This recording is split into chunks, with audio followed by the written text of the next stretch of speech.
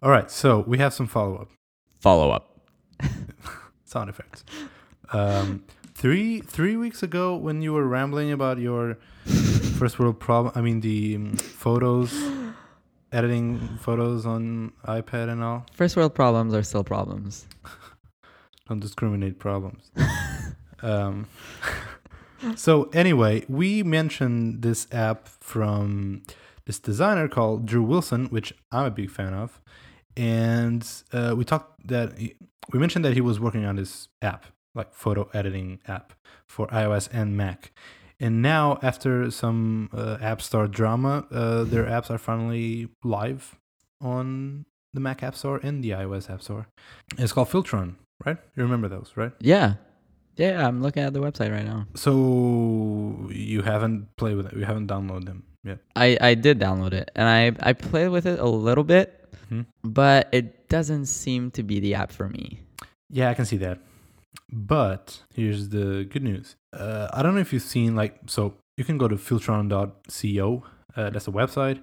As I told you, it's released on the Mac and iOS, and they're syncing between. So you can create your own filters, and that's their big selling feature. Exactly. You can create your own filters. You can create your own filters, and there's a market, right, for other people's filters. Exactly. You can share your filters with other people, and you can buy filters from professional photographers that they create. They've created these filters just for the app, and you can buy as a pack, kind of like VSCO. They have that as well. Yeah. But you have some cool features like that, like creating your own filters. You can apply multiple filters on a single photo, and you can tweak the intensity of a filter. So that's pretty cool. And you know what? There's a Mac app. That's something new. That's something that's worth mentioning because that's we don't super see cool. that a lot. Yeah.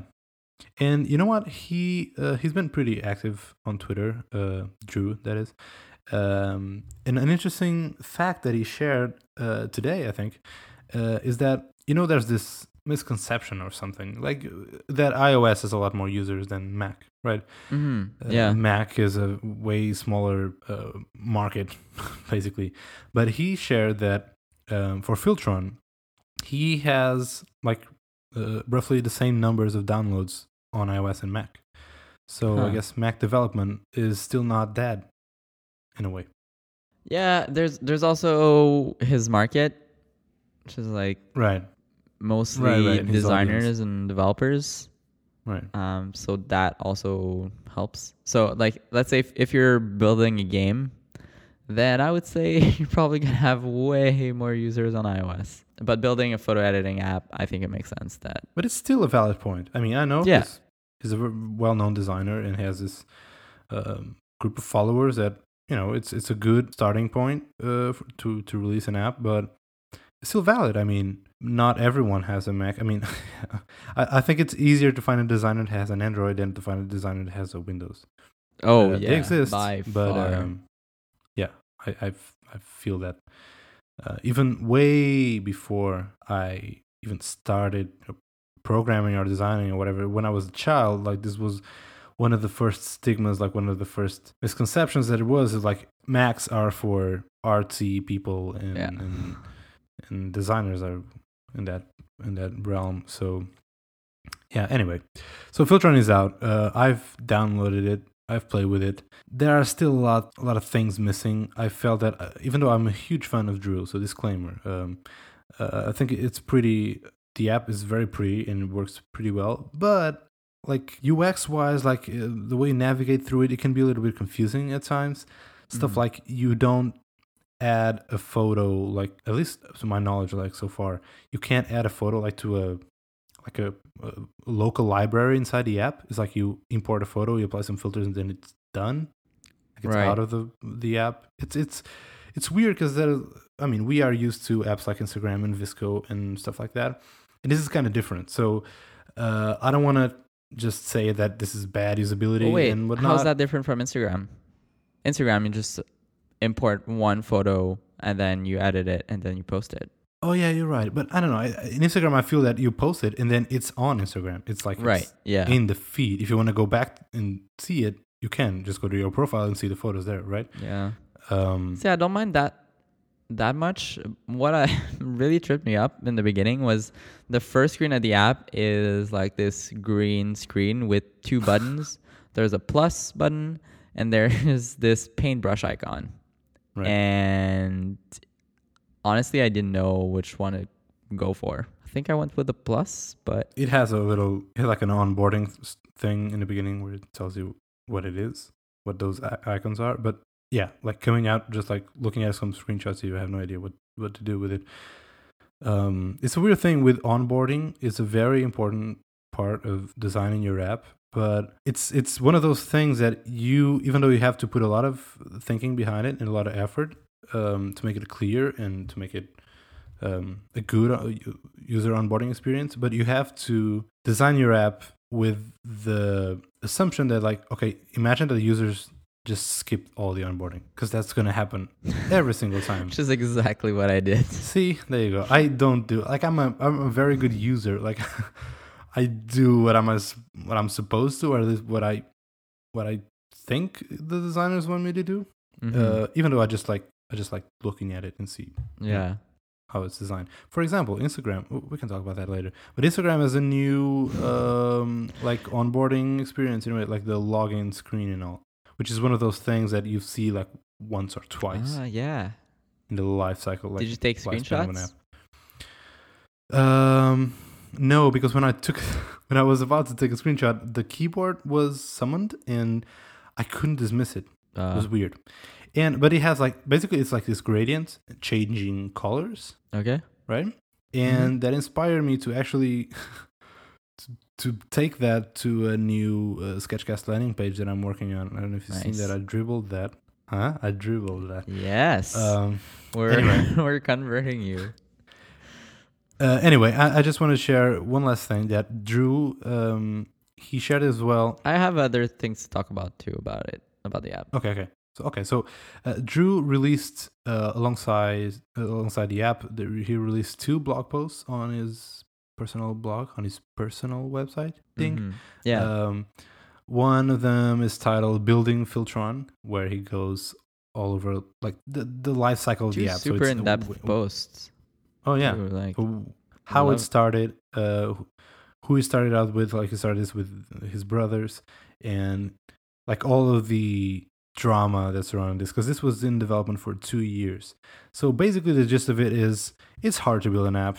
It's really hard, and this was a product that started out as like kind of like an iMovie for Mac, and then he pivoted to create a side, like a companion app for that iMovie clone, where you would like add filters to your movies, and then that pivoted as well to like again to Filtron, what it basically is now. Yeah. So building an app is hard, and basically the gist of it is, I think it's a very interesting post. Like, go through it. It's not that long, and you can see like some of the early iterations of the designs and all. It's pretty interesting. I love this kind of post. It's one of those things that I wanted to be able to do this, but I don't know why. I can never pull this off. Anywho, and he released a second blog post called Designing Filtron, where it's a little simpler, but it's just like the design stages. You can see a lot of early mock-ups. He started designing this when iOS 6 was around. So yeah, that was a long time ago. A long time ago. And you can see like the evolution of the mocks, but basically it's a good lesson to take all of this, even though Drew is a rather famous designer. He's most well known by the Pictos icons sets. Anyway, he's done a lot of shit. But it's a very important lesson to take out of this, which is, even though you are building your own product and you are a designer and probably care a lot about how your app is going to look, but life gets in the way and budget gets in the way. And the lesson to take out of this is, he didn't have that much time to and budget to throw at design. So he says that like the design didn't change much. Like, he had to make himself like stop and decide on one version and ship that. Yeah, and I mean, Drew's the expert at shipping stuff. Yeah. It's just crazy. I don't even know how he gets everything done. That guy And always like travel the US at the same amazing. time. Yeah. It's nuts. So anyway, the apps, they're free, both versions, and they're on the app stores. We're going to put links in the show notes if you want to read those blog posts and check out the app. Yeah, and So, go yeah. check the marketing website he designed for it. It's really great. So you have like one preview of the mellow filter, but you can actually interact with it. And it's the same interaction that you have in the app. Super smooth, really nice.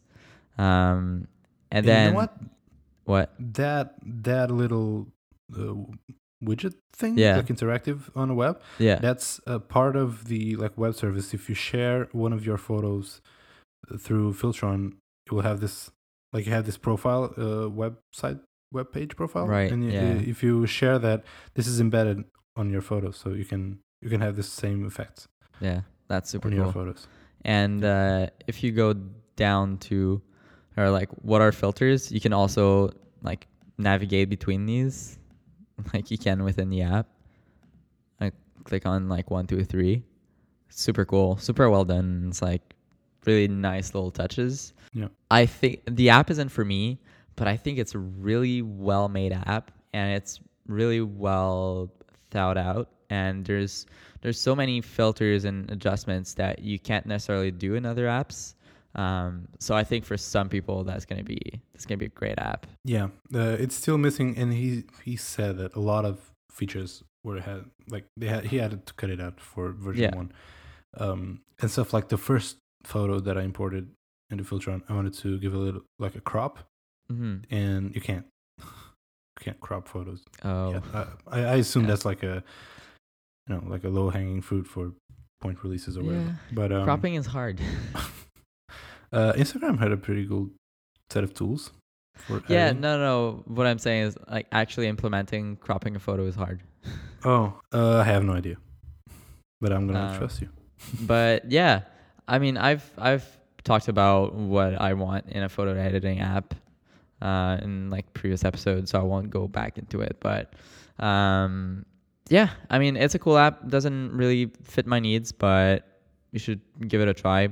It's free on the App Store, I think. Yeah, it's free. So download it, and if you like it, buy some filters. All right, is that it for follow up? That's it. Yeah, not a lot of follow up this week. Cool.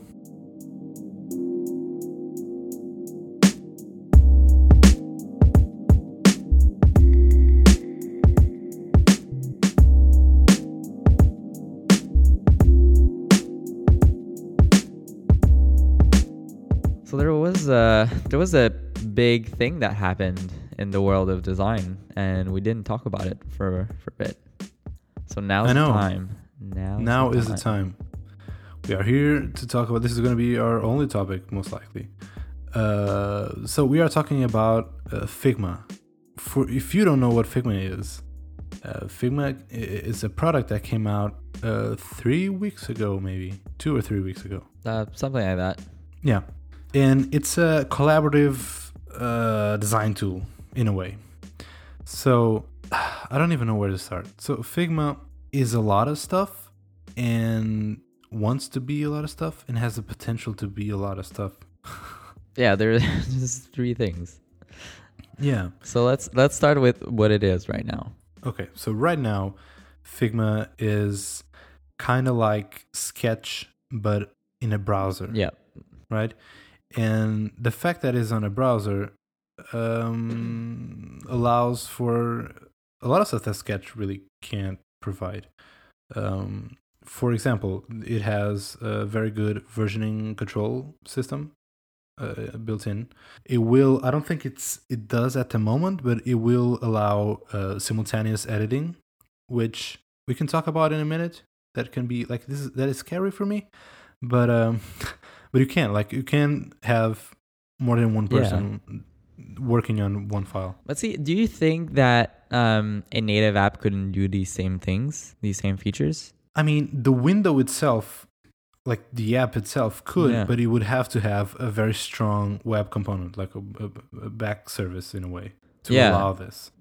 But I don't think there's anything special about the web that makes this more feasible. than just doing a regular OS 10 app. No? For this, it doesn't. But for example, a very good vantage point of Figma is because it's on a web, it's cross-platform.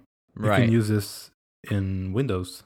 And the fact that it's on a web, it allows, it's not on their plans, at least not publicly. I don't see that mentioned anywhere. But I assume that since it's all in the browser, you could eventually port this like for the iPad Pro, for example. Or I think port it to the iPhone would be silly, but you know what I mean? Like, Yeah. they're not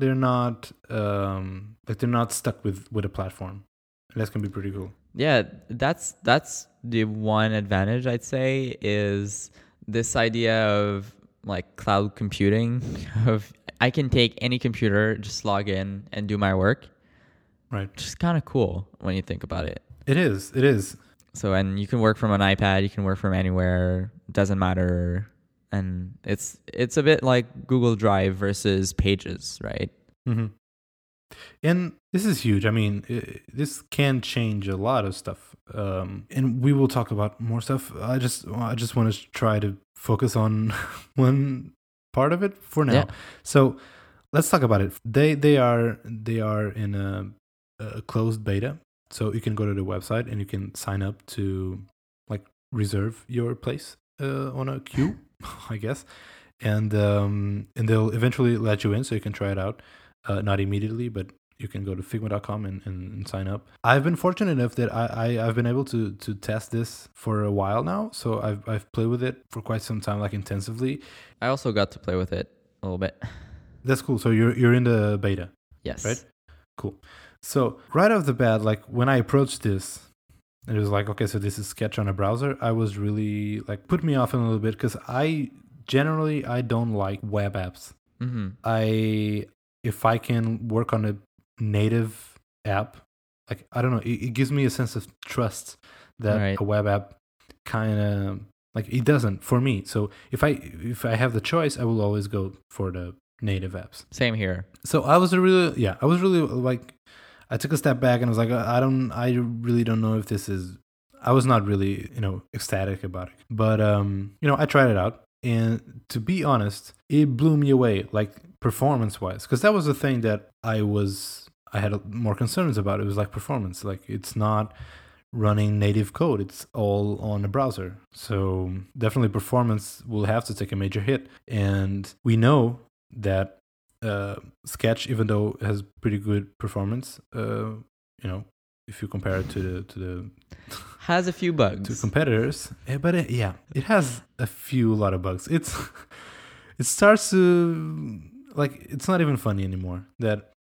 every major release, every point release, it's just like bug fixes. And if you kind of look back like 1-2 years, Sketch really hasn't shipped that many major like features in a way. It's kind of like a very iterative, slow evolution, which I'm not against. I mean, to be honest, I would rather have them work on bug fixes than adding new features at this point. And that's kind of what they're doing. Yeah. Like, It's most fine. of their releases are bug fixes, and still bugs. And then on the other end of the spectrum, you have like Photoshop, which is massive. And sure, it can be a little bit more reliable if you're used to it in a way. It's not free of bugs by any means, but it's more reliable. But performance is crap. Like, spinning beach balls in Photoshop is a thing. And it's just this huge bloatware with like a bunch of crap everywhere, and you have the installer app running constantly on your computer with like the one pending update, even though you've updated everything. It's just And you like, try to uninstall it and you can't. It's like a zombie in your computer, Creative Cloud. Anyway, so when Figma came out with this proposal that we are building this design tool on a browser, I was like, good luck.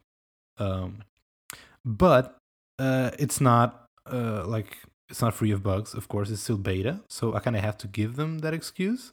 And I'm giving them this excuse for now, like until they, come out of beta and actually like start charging for it, and when they actually release a 1.0, then I can be a little bit more critical, because I don't know. I feel that I can and I should.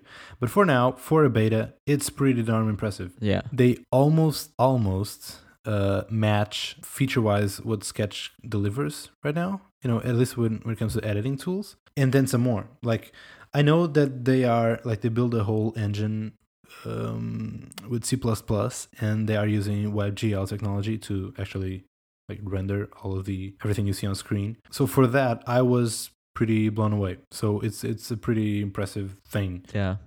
What I love about it is the constraints feature. Yeah, we can talk about that. Yeah, because then more features when it comes to Sketch is they have built in this they call constraints, which there's some plugins for Sketch that does this. I've covered quite a few in Sketchcast. Also, if you played with Xcode, yeah, and not auto layout, but it is auto layout. That's like basically the same idea. So instead of saying like, okay, this rectangle is going to be from like 10 pixels from the top and 10 pixels from the bottom, and its width is going to be 600 and its height is going to be 130. Instead of doing that, you basically tell it, okay, it's going to be 5 pixels from the left, 5 pixels from the right, and 5 pixels from the top, and just stretch the width to fit like in between. Yeah, instead of you positioning objects and properties like width and height on a fixed coordinate, like this is on position X something and Y X something, you set it constraints relative to other objects. So usually like the artboard, like the frame that it's in. So you can say this is always aligned, like vertically aligned. And if you stretch and if you resize the artboard or the frame, it will keep all of those constraints that you set it. And I don't know, I on the web, we see this a lot, but not on our design tools. Our design tools are usually just static images, so you can't really morph it.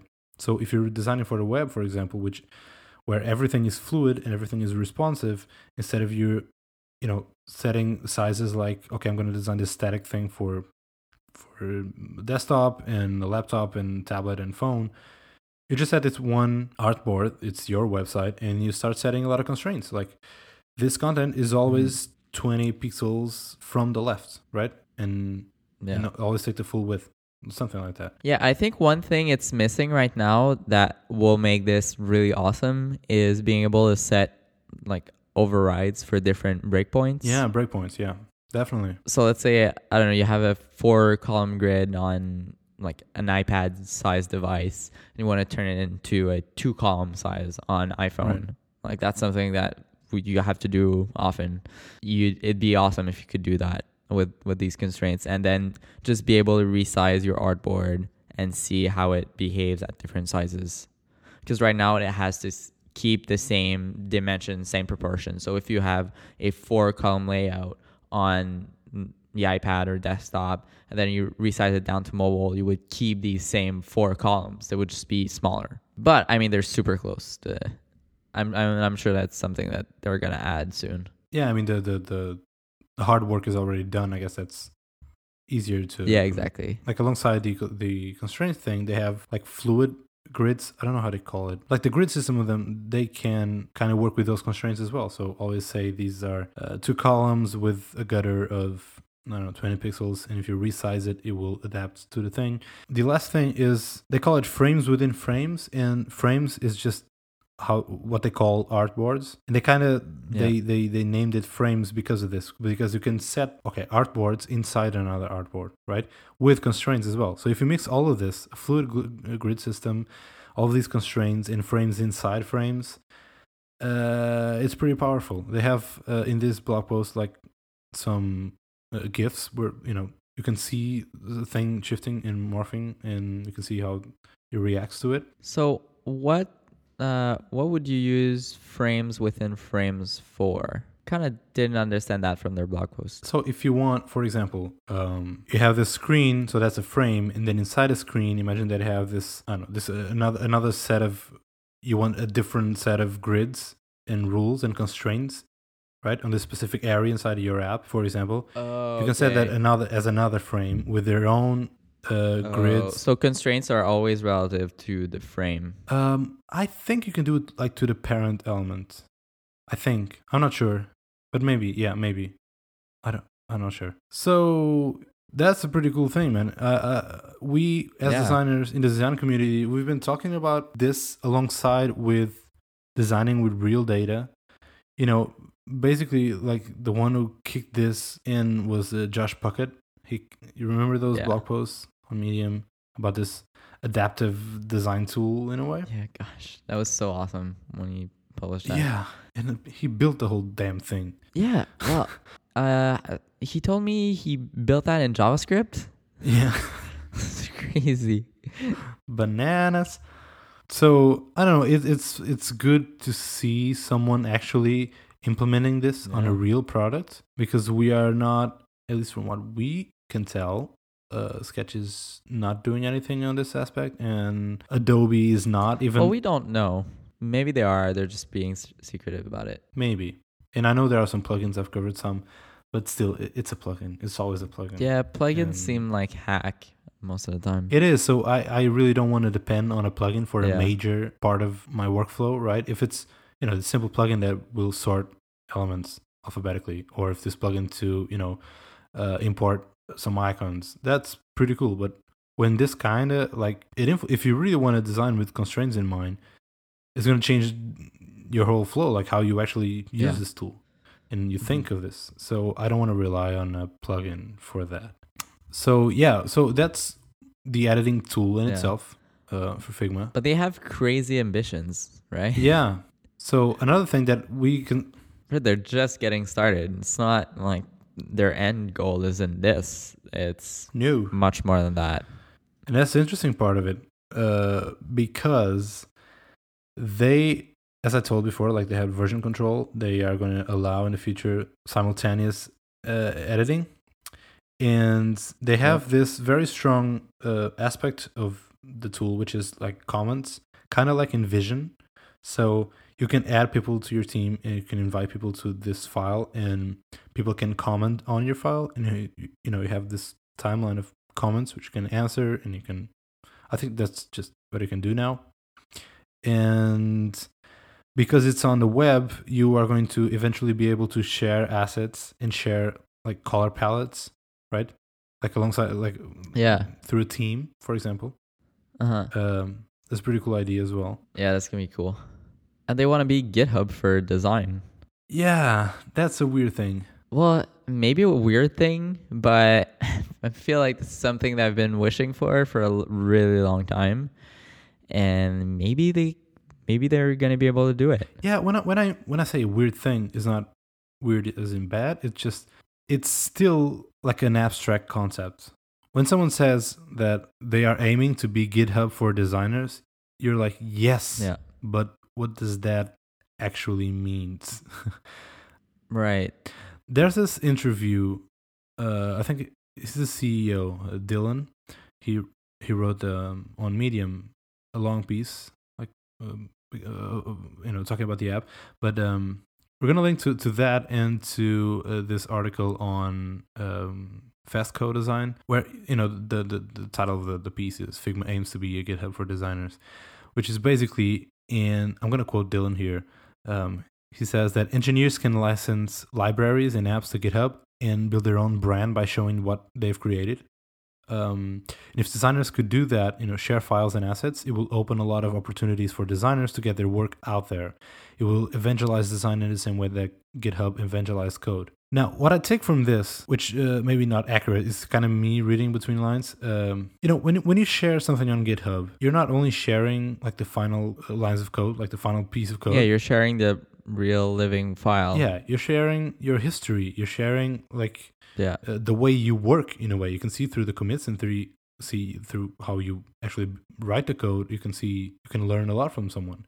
And you can, of course, incentivize people to contribute, to work alongside you in a way.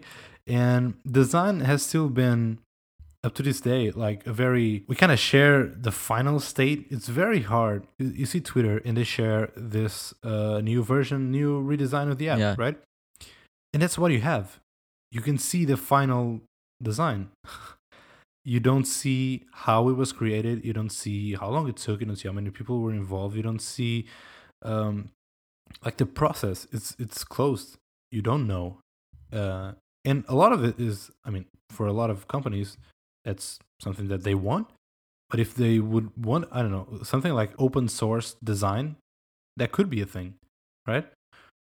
Which right now, with the tools that we have, we can't really. I think that's where Figma is trying to aim. Yeah. In a way, is like you have your own repositories of design, your own projects on the web. You can open source in a way. People can, people can see through your history, your commits in a way, like how the app has evolved and how you work as a designer. So that's what I interpret this. Yeah, it almost makes me think. Do you know, like some people do that? They when they work, they record their screen, and then once they're done, they put out like a video that's sped up.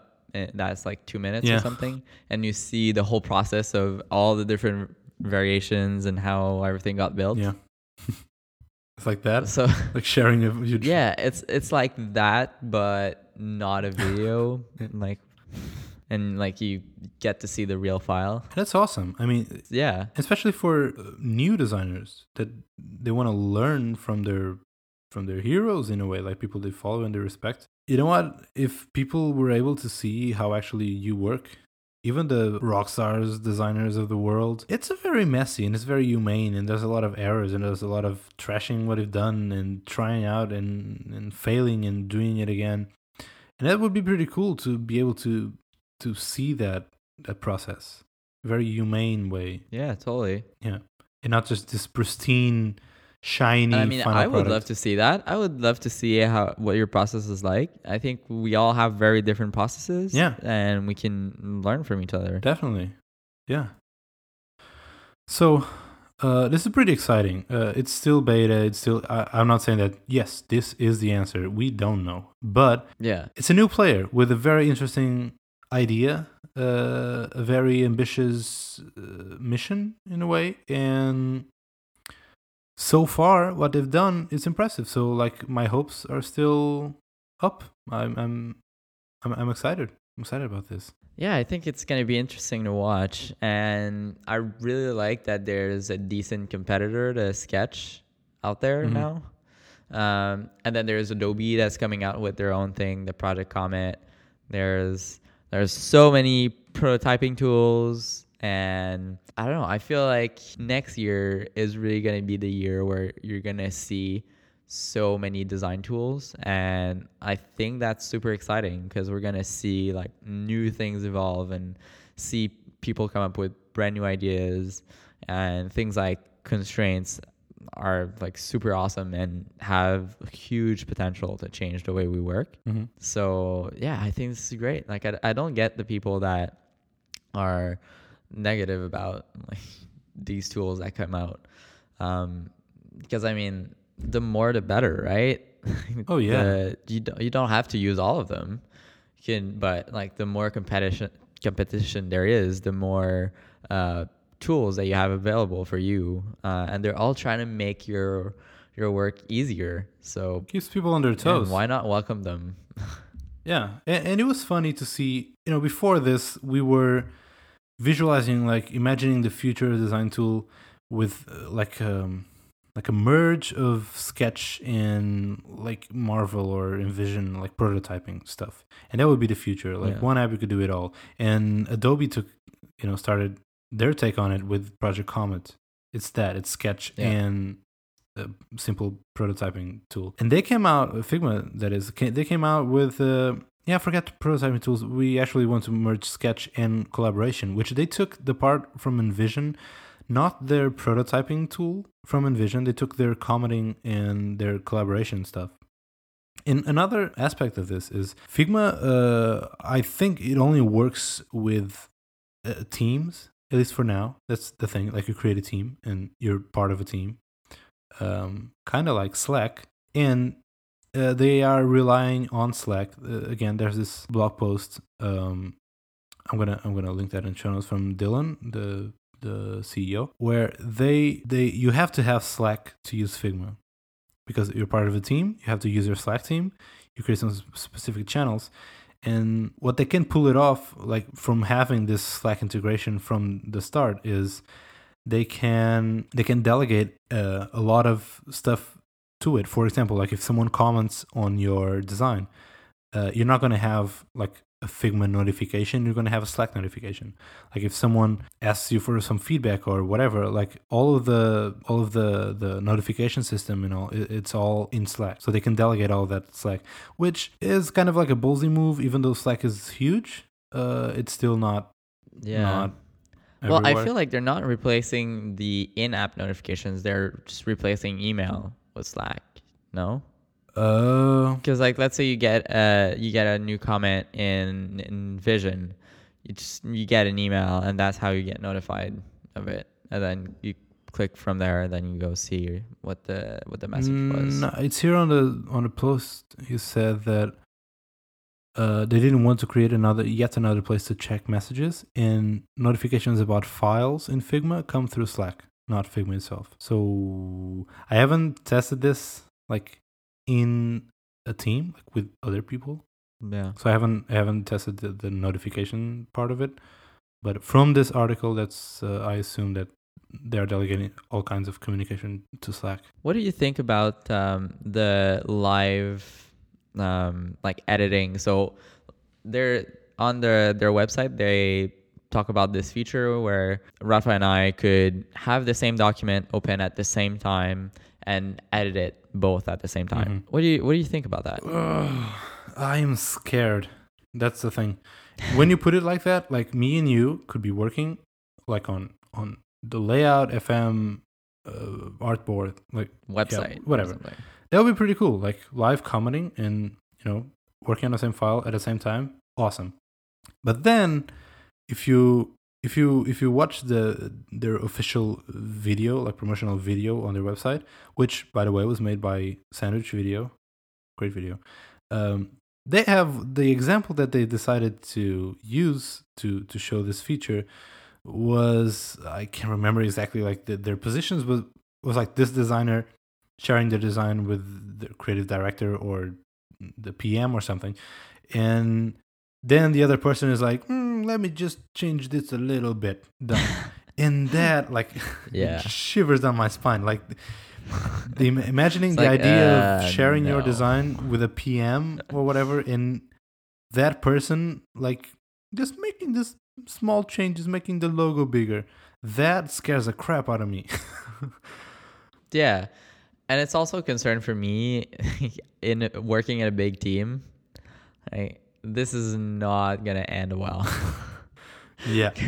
But can you imagine, like, you have 50 people that try to access the same file, and then someone accidentally, like, moves something or copies or pastes. Exactly. Like, in the wrong place. Like, just sounds like a nightmare. So it's a feature that needs it needs to be toned down, or at least like very well controlled. It's kind of like when Facebook releases a new feature and you see the timeline on the videos, and it's all beautiful shots of nature, and everyone is gorgeous, and everyone is super happy, and there are no Farmville requests and all. So memes. Yeah, in this perfect world, this all over Facebook. Yeah, in this controlled scenario, like this feature is awesome.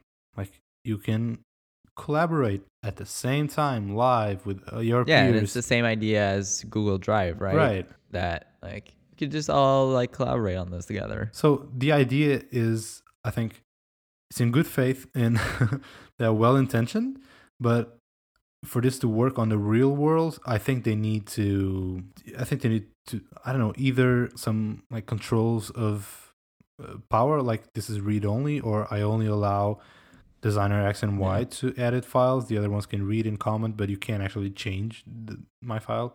Something like that. I feel that could work better, but yeah, because in that case it becomes a bit more like a shared Dropbox file, right, or folder, where like I send you a link and you can edit it, I can edit it, and we like both make changes to the document, but we don't necessarily edit it at the same time. And then we can then share that to somebody else that's just read only. Right.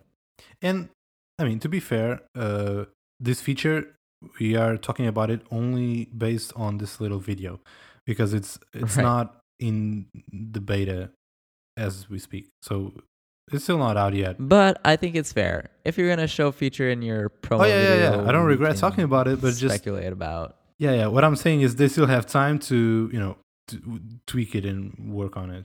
Yeah, we still don't know how it's gonna be to use in real life, so we're just guessing. So, what else? Um, The iPad thing would be great. I don't know. yeah. The thing is, have you ever tried to do something in mobile Safari? That's like a web app. Well, you know what? They could release their own bundle that would be a web view, controlled web view. Yeah, maybe that might be better, but usually, well, I don't know. Safari just released their thing to remove the click delay Right. from links and stuff, because that's something that always annoys me so much because sometimes I'm playing with CodePen or something on my iPad, and just clicking save or things like that, you just feel that like you're waiting for Safari to respond every time you do something. But that's interesting. I'm glad you brought it up. Even on desktop, the Mac. Well, yeah, the Mac for me. You know what? When I started by saying that I usually, if I have the choice, I prefer a native app to a web app. Yeah. I hope that they release, like, even if it's just a bundle, but an app that I could they could have a wrapper command around tab the to. web view. Exactly, like Slack. Yes. Slack is a web view, Yeah. but you have this bundle that you can download and acts like an app, even though it's just a web view. But still, at least like remove the Chrome through of the browser. Yeah, because I mean, I have like 35 tabs open right now. Yeah, Like, and then having to try to find where the document I was like designing is amongst all these tabs is just a pain. agree. So yeah, it'd be great to have a thing in my I Mac. haven't seen that, like, they don't talk about that on the website, and also I'm sure they're gonna do it. I hope so. I I mean, yeah. they have way bigger plans than that. Like, this seems like a really easy thing to do compared to the other stuff. Yeah. That seems very easy, but let's hope. At least I can command tab to it. Says two people who have no idea what's actually involved into making one. Should be easy, right? Isn't Famous last programming words. just like writing? Just do it. Pretty much. Yep. Yeah, but for the iPad Pro, we've had this discussion when we talked about the iPad Pro. I don't remember, like 2 or 3 or 4 episodes ago. I don't remember, but we were talking about, we are waiting for a design tool for the iPad or for a tablet, for a tablet in general. Yeah. And we kind of mentioned that we have this thing where Apple is not really making changes and plans to make developers happy, and the developers don't want to risk the effort and the time to build a professional app when the App Store and the economics of it don't assure you that you're going to make a profit, you're going to make a return, right? So Yeah. we have this cold war between between the technology and the developers that no one really wants to step forward because it's always a risk, right? Well, it's not just that. Like, some of them just can't. Like, if you're a small team and you're going to invest like a year making an iPad app that only a couple hundred people are going to buy. That's what I'm saying. Yeah, They're just not making back their investment. that's what I'm saying. Yeah, they didn't. They would be just losing money. Going back to that discussion, maybe Figma is the one that maybe they're the ones that can actually start, because Because they have a subscription model, right? no, I assume it's a subscription, but they don't say. Yeah. Because it's Yeah, web. they don't say anything. It's hard to sell like one app when it's on a website. Yeah. It's probably going to be a subscription. Yeah, but we don't know. And I think it makes sense. Like, most apps anyways are like services. because as soon as they stop being updated, like there's going to be an OS update or something that's just going to break it. So apps aren't just like this one-off thing that you buy and then never have to update again. It's something that needs constant like support and evolution. Yeah. So they can charge for version 2.0. Yeah, having it be a subscription model makes tons of sense. So in that case, like they can justify the like building the apps for iPad because they have this recurring revenue from their desktop customers. Right. If it's a good revenue and that can justify that, but what I'm saying that there may be the ones actually capable of doing this. It's not just money and resources. Is that since this is on a browser, since this is platform agnostic, and the whole engine is already built and it's going to be reused on all platforms, I'm assuming that the only thing that they have to do to port this for a tablet is just rethinking the UI, because the whole rendering engine and all that's done. I'm assuming. Right? Yeah, probably. I'm not saying that's an easy task. I mean, that's for designers, yeah. That's the big thing. I think it's still... How do you reimagine a design tool for a touch screen? Yeah. It's a pretty tough challenge. Very interesting one. I have no idea. Like, and that's awesome. Like, I don't know what it would look like. But it's a cool challenge to work on. Yeah, and there's very few power apps for the iPad, but so I think there's still a lot of challenges of things that haven't been figured out yet. Mm-hmm. Whereas like designing just like social networks app, it's kind of everything has been figured out for you already. There's not very many like huge design challenges. So yeah, I think that's definitely something that's super interesting, and I'd love to see them take a stab at it. Yeah. Have you seen the DJ app for the iPad Pro? No, not for the iPad Pro. Tell me about it. Well, they released because it just made me think of that. It's DJ Pro for iPad or whatever, and it's actually on like feature parity with the Mac app, and it's, if you look at I think I'll try to find a video for you. I'm on The Verge. Okay. Oh, yeah. Much sound. Do you have the? But yeah, basically, it's like a super fully fledged app for DJs. Holy crap, that looks intense. And you can have multiple tracks at the same time, have Spotify integration so you can pull in tracks from there. Holy shit. You can do mixes, you can do sound effects. You can also hook it up to like a TV or a projector and have like a video output of either the sound, and you can like even tweak it and add filters and like put text on there. And another thing you could do is use the camera from your iPad to stream the video, and it's like modified with like filters that take in like the beat of the music while you're DJing. Holy shit. It's like, it's amazing. It's like, it's an incredible app. As you were explaining that, I was watching the video. Holy moly. Yeah, that was impressive. Wish I was a DJ. Yeah, me too. I want an app like that for design that doesn't shy away from adding all the like really power user features. Looks good as well. But still making it like super simple and super easy to use. Yeah. So yeah, maybe Figma is going to be the one. Yeah, Figma, take a look at this video on The Verge. So what else happened? Since we already talked about Figma, just one little side note, which is kind of related. We have an update from Adobe and Project Comet. Oh, really? Which, we talked about Comet on the first episode, I believe. Is that right? I think so. I have no idea. The test episodes threw me off. Yeah. I have no idea what episode we talked about. What. That's true.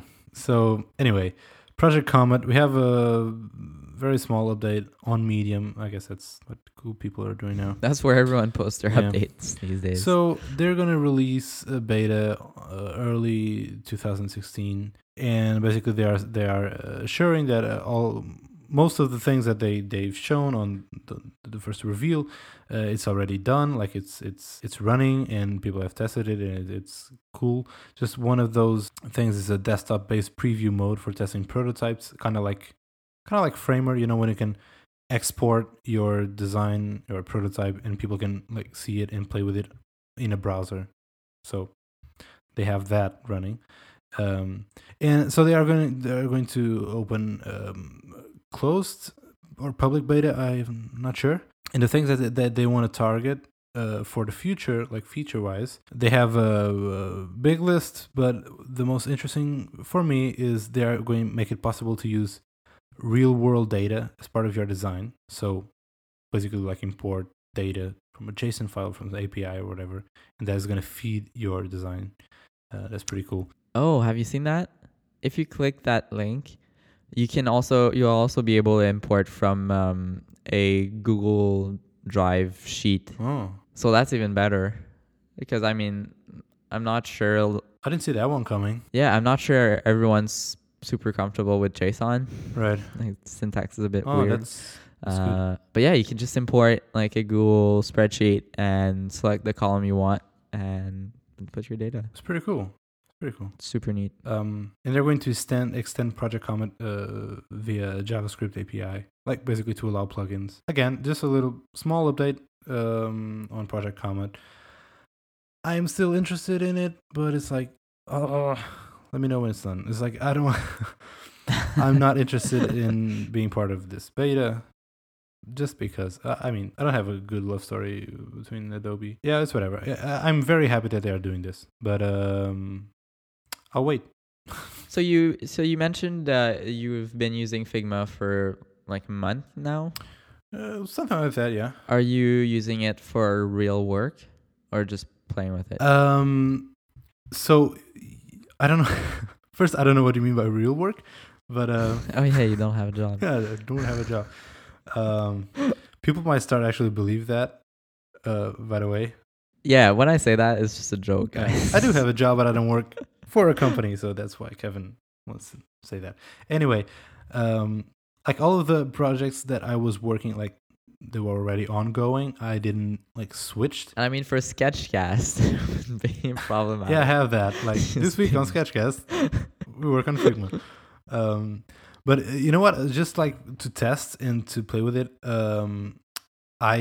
they support importing sketch files. I don't know if you've seen that. And so I've imported like a rather complex sketch file, I would say. Like I was like expecting it to cramp a little, but yeah. But no, it was pretty good. Like imported flawlessly. Cool. Every vector, shape, and every element was imported correctly. So I've played with those, like some files I started as in Sketch and then I imported to Figma and just like use it to test it. That's what I've been doing.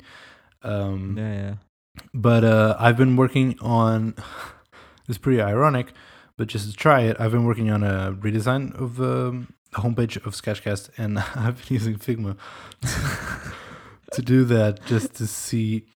I'm using it, waiting to see where it will fall short, right? Mm-hmm. Right. Like I'm always expecting, like, okay, so this is where it's gonna, crap itself out. But yeah, the big problem is like being in the browser itself. That's the only thing that maybe it's because I'm not used to it, but I don't care if I'm not used. Like if it's my problem, I kind of don't care. It's like, yay, you're trying to grab designers. I'm a designer, so it's like it's your job to make me happy in a way. If you want me to switch, that's how I kind of see it. So I don't want to be making excuses like, oh, it's my mistake. Like when you can't do something, when my mom can't do something on her iPhone, and she's like, I'm so dumb, I don't understand this. I'm like, no, like the designers failed, not you. Right? Yeah. You're the target. So if you don't know how to do something, it's the designer's fault. So that's kind of like how I'm approaching this. But so no real work. Yeah, that's a good way to see it. Yeah. Okay, so I guess that's it for the show, right? Have anything else? No, I think that's it. That was a slow week. I mean, yeah, it's holidays. You can find the show notes at layout.fm or on your podcast app or whatever you're listening to this. You probably have some show notes. If not, layout.fm. There you can also find a submit a feedback link button. Kevin, it's a button. So Sorry? you can send us an email. It's not. It is. It's not a button. It is a button. So It's a link. button. So you can also go to Twitter at layoutfm, and there you can follow our Twitter account. In the bio, you have links for our respective Twitter's accounts, which we would love if you get in touch and give us a follow. And yeah, thanks for listening. Bye. Bye.